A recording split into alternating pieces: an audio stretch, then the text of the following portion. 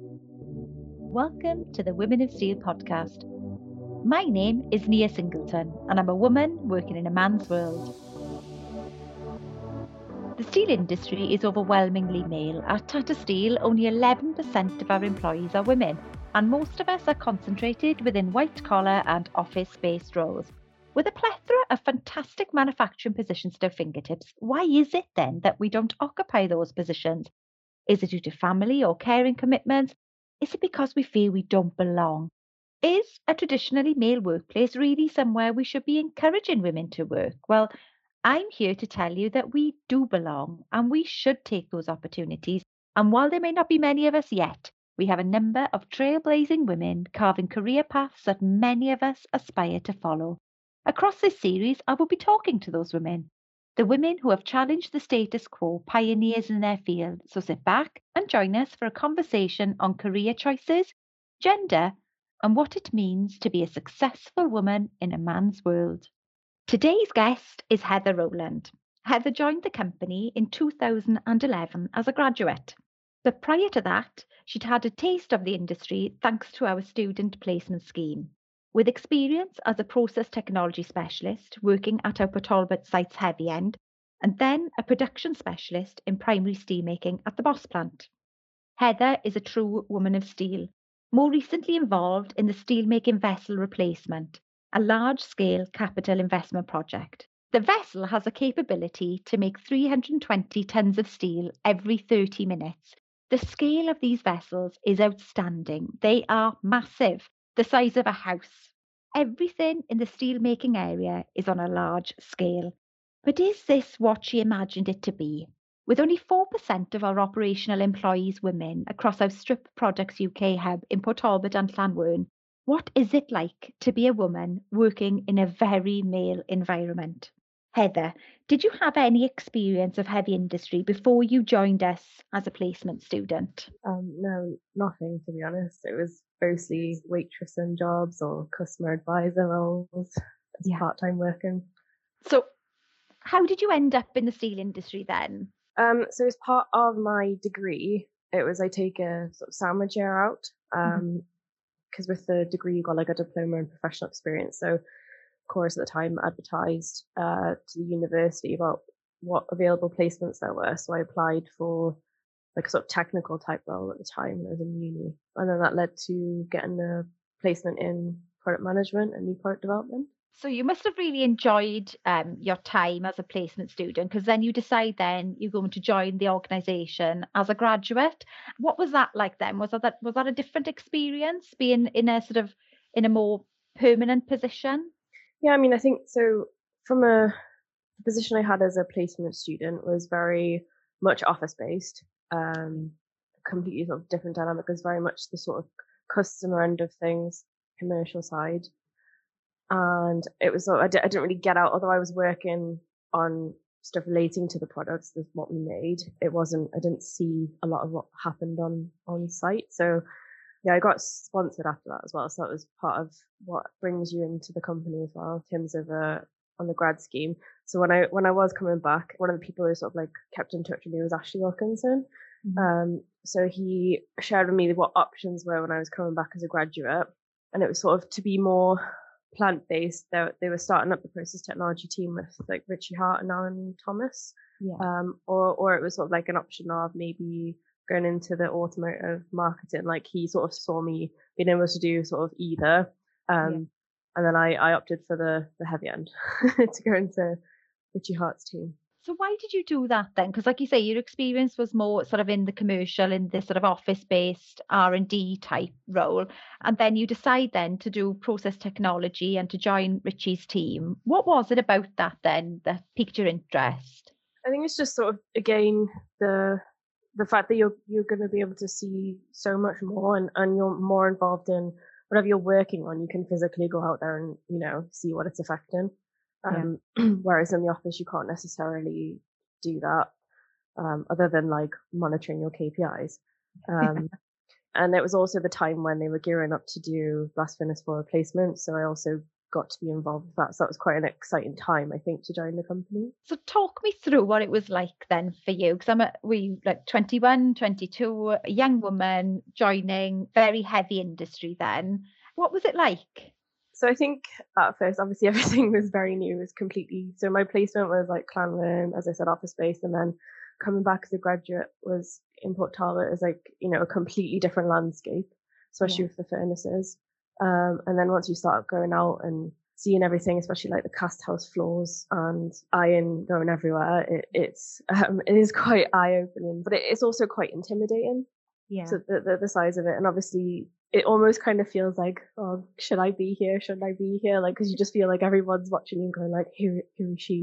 Sort of thing. I think, and I become paranoid then. I guess, and I suppose then you being new, you sort of doubt, oh, okay, I don't have the experience of any of this, and how can I start like contributing? Yeah, because I suppose when you start in this industry, where would you have had experience of that before? It's almost you've got to learn on the job, haven't you? But everybody around you, I imagine, was perhaps more senior to you than you in age. And also very few women around as well. So it's navigating that sort of gender balance as well. You mentioned that, you had this sort of crisis of why am I here and do I know what I'm doing? How did you overcome that? Well, I think it's obviously time is a good one, and obviously becoming more familiar with my surroundings and the people I work with, because obviously everything was new at the time.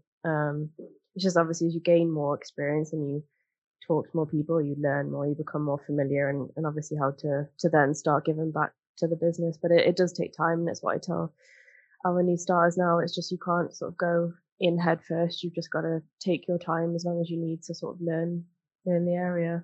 So how long would you say it took you then to feel sort of confident, or is it still a work in progress?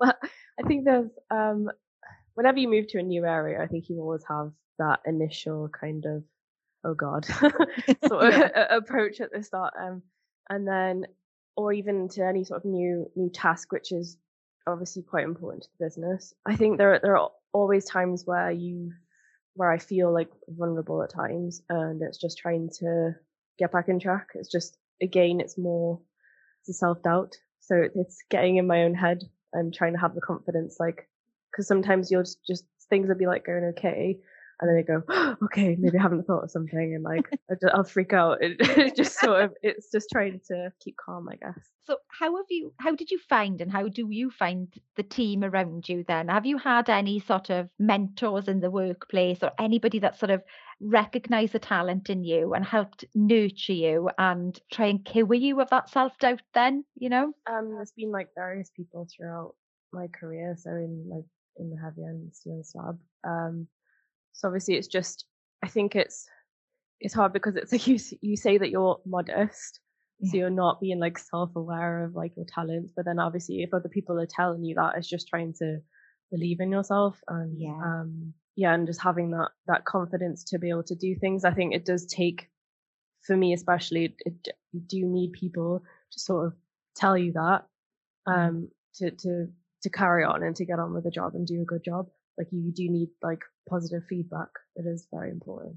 It is absolutely important, isn't it, to get positive feedback? Would you say then that you have been given that, and there will have been people on your team who have been encouraging and haven't limited you because of your gender? Yeah, definitely. I mean, I don't even think it would come across most people's minds, I guess. I mean, obviously, if you're hardworking and people see that, then they will take you and put you on tasks that you think that you'll be good at as well. Because like various stuff since I've been here, I've been sort of seconded onto things as they start, like CLS or like the vessel replacement project. But yeah, there's been various people. So like Alan Thomas, like I was with him all the way through process technology when I was in blast furnace and steel and slab, and he gave me my first substantive role. And then like George Govan and Chris Schofield, John Young, like in steel and slab. So they've been around me most of my career in steel and slab, and they've been really good support. Because what would you say then you've been most proud of in your career to date? And there's a few things. So there's like, but that's the thing. Everything's been quite varied. So I think I did a Masters of Research, which was through Tata and Swansea Uni. So I did that sort of obviously part time. Yeah. So I think studying, and then I think as I was in the final year doing my thesis is when I started in production. So that was quite challenging. So Yeah. production role compared to technical is vastly different. And then trying to sort of finish my project and my thesis at the same time, I think that was quite quite stressful at the time, but I was happy when that was over. And then because it was almost like, you know, you're working hard and work, and then you're coming home and then you're doing it again. Yeah. Really tough. So how did you manage that then? Have you got any tips for people listening? You know, how to manage that sort of academic and work-life balance I and think have time for you as well? yeah, I know. I think it's just making sure that you take that time for yourself, and you make sure that you have days where you're just doing nothing, like especially on like a weekend, or like take that time to do social things like with friends. Like don't necessarily put it off. Like just make sure that you do, like maybe if you're going out in the evening, you do something in the morning, on the weekend, and then so you have a nice sort of balance there. What made you want to do that Masters of Research? I think it was more I sort of when I started in the business, we were kind of doing like the metal courses. So I think at the time Brian Eady was my mentor, and he was sort of suggesting that it's a good way to kind of learn about different aspects of steel making. Yeah. And there's also like fundamentals with regards to health and safety and finance also built into the course. So it's through him really that I got onto it. But yeah, so it is quite good. And you also get exposure to like other students and like the engineering doctorate students as well, some of which came to obviously work in the business. So it's also kind of a bit of a good networking. Yeah, it does sound as if it helps you develop your network and then build on your confidence and the things that you've already learned that you were doing, you know, day to day in your job then, isn't it? Because you Yeah. were also then heavily involved in the steelmaking vessel replacement project. Can you talk us through that? Because it was such a big project for us, a massive capital investment project for the organisation. But what was it like really, you know, being boots on the ground during that? Um, Sort of insane really. It was a bit of a blur. So it was like, so I sort of got involved in back end of 2018. They sort of split part of the project away. So that was where they were installing a new flux chute, which is for the materials to go into the vessel, and that involved cutting off kind of half of the steel plant, so we couldn't get scrap from where we would do. So we had to bring the scrap around the other side of the plant. At the time, I think Blast Furnace 5 was off, so it was a little bit easier. So I firstly got involved then, and I think sort of the work I did then reflected on me then going to help with the main part of the project. So the terms of like the planning side of it as well is more heavily involved. So around, you know, when they're doing like each intricate bit of the project, you have to take into account, okay, well, how much steel have we got to make? What units are on maintenance? How can we work around it? What ways can we sort of, you know, keep making steel, but also carry on with the project without sort of putting delays on either side? Yeah.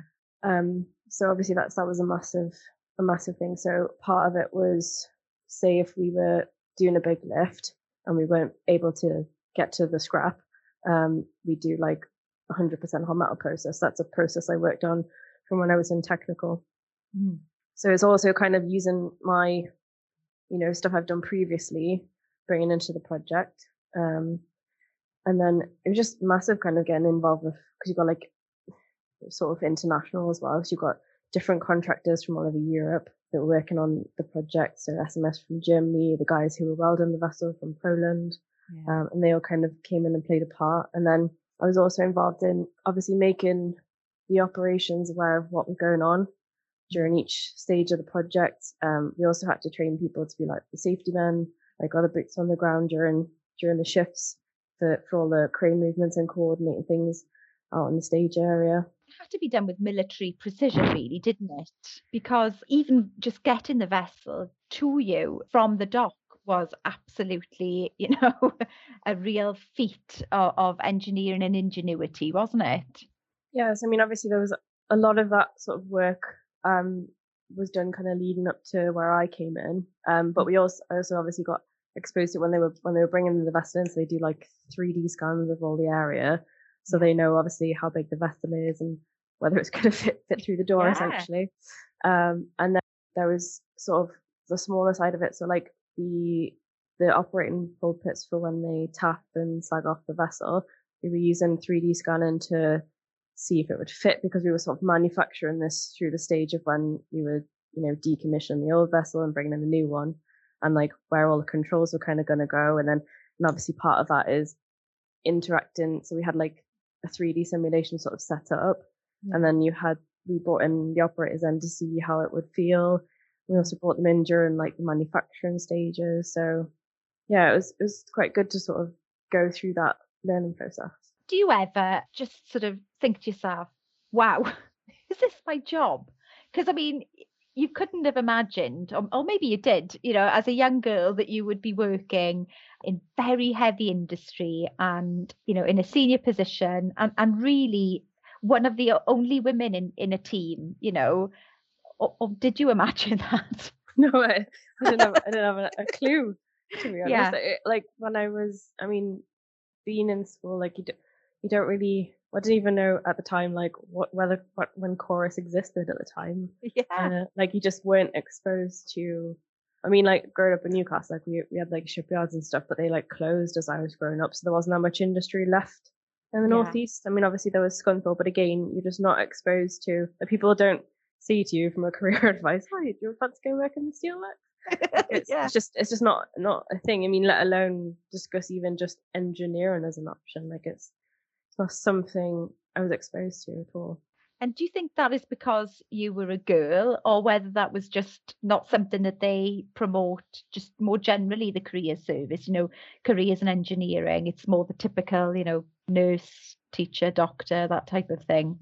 Yeah, I think it's also kind of, I guess, the subjects that we have, like even from a GCSE or A-level point, like at that point there wasn't, in my high school at the time, it became like mandatory that we had to do IT for GCSE. Mm-hmm.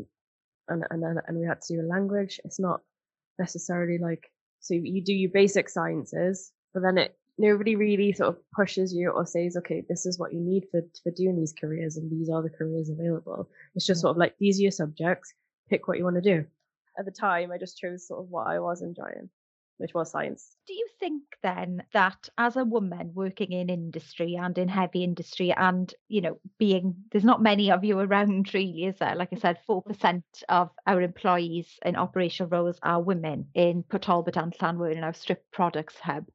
Do you then see it as a duty of yours to go to events or to promote your career path to other young girls so that you can be a role model to them? I do think it's important, and I do think it does start with education. So I have done STEM stuff in the past with schools, and even just like sort of science fairs, or like just graduate fairs as well, just in terms of like, when you have students and this is where you can work. Yeah, so it is important. I think it's also hard to find, like, when you are in, I think, a production role, it's also hard to find time to sort of separate in doing that sort of thing. But I have tried to do it like through my career, like even with like Magnet, we tried to sort of promote that and grow that in terms of like the networking side of things, with young professionals across the business. Yeah, because I think it is so important, isn't it, to sort of to reach out and to try and help pull others up, and particularly young girls, because the career that you have enjoyed and will continue to enjoy is so vast. It would be such a crying shame to not have more young girls and women experience that, wouldn't it? Definitely. Especially so in the last sort of couple of years, we've had our hire apprentice, Emily. So she's in our primary production team, and she's looking after her own area now, and she's doing it by her standards, and she's like doing really well. So I think it's nice to see that, and obviously I'm here to help, and I help like all our sort of new starters and everything. And when I started, most women are in like technical roles or like in the functions. Yeah. So seeing more women out on plant especially is a big thing for me. And I think it's one of the reasons why I went to production as well, is that I was just like, okay, I can do this. So like, it's part of the drive for me. Yeah. in terms of going into the role is like at the time there wasn't any other women in production in the Boss plant, so it was a bit of a sort of personal achievement, I think, for me. Do you feel as if women have to work harder to prove themselves? I think at first I sort of did think that. I think I naturally try and work harder anyway, but I don't know if that's also just, in terms of how I've come through my career and sort of what people expect of you when you're working. You just create those habits. But yeah, I do think it is a thing when you start. Yeah, definitely. But then there is a point where you're just like, okay, you shouldn't need to prove yourself like that. and I would say you've obviously set the groundwork for yourself now. You've built a good foundation that I think your reputation would go before you now in any case, wouldn't it? I hope so. Yeah.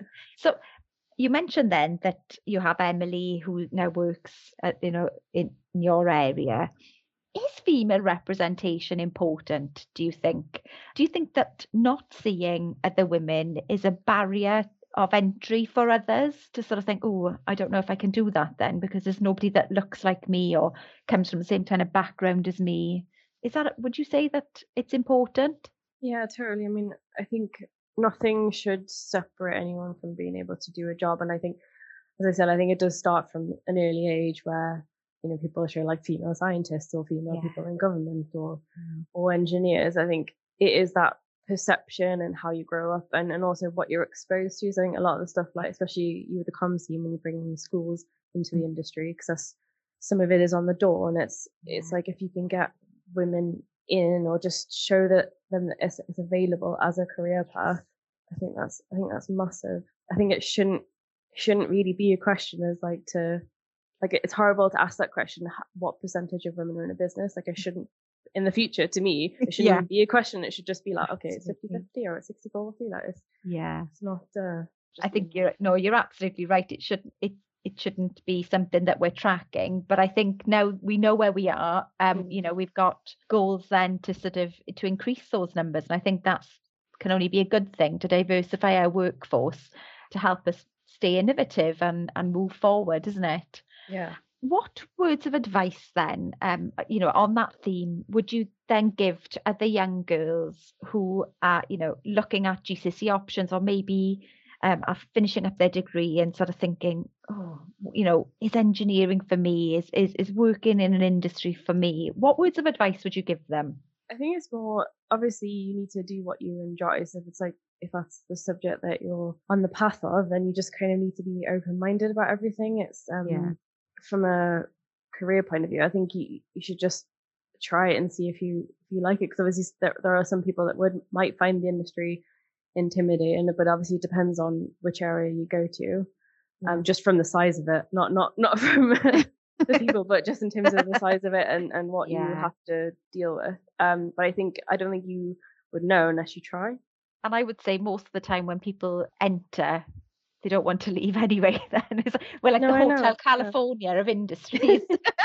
Yeah, and Nick, even when you come in, you can't leave. Yeah, and even if you are here, there are so many options of different areas that you can go into. Like if you wanted to go into a functional role, or if you wanted to go to the mills or to Zodiac, or some of the downstream units, there are obviously a lot of options there, and it is quite varied. So what are your plans then for the next 5 to 10 years? Where do you see yourself heading? I think it's like, for me, it's like hard to think about the next 5 minutes, let alone 5 to 10 years. So I think, so in the role I am now, so I've been in the role about 12 months.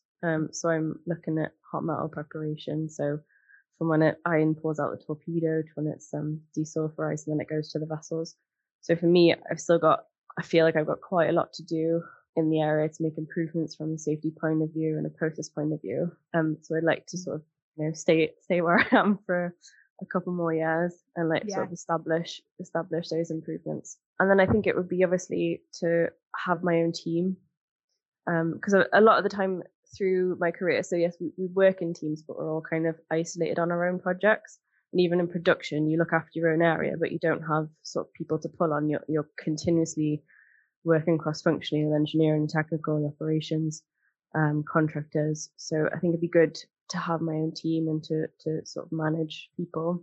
and obviously progress them as well. So I'm very big on helping people and helping them in their careers. Well, there's still lots to do, like you said, isn't there? And you'll never be, shy of sort of opportunities in the steel industry. That's the one thing that I love about this industry, is that it is, like you say, so varied. And you mentioned, you can work in some of our downstream operations, you can move to functional work.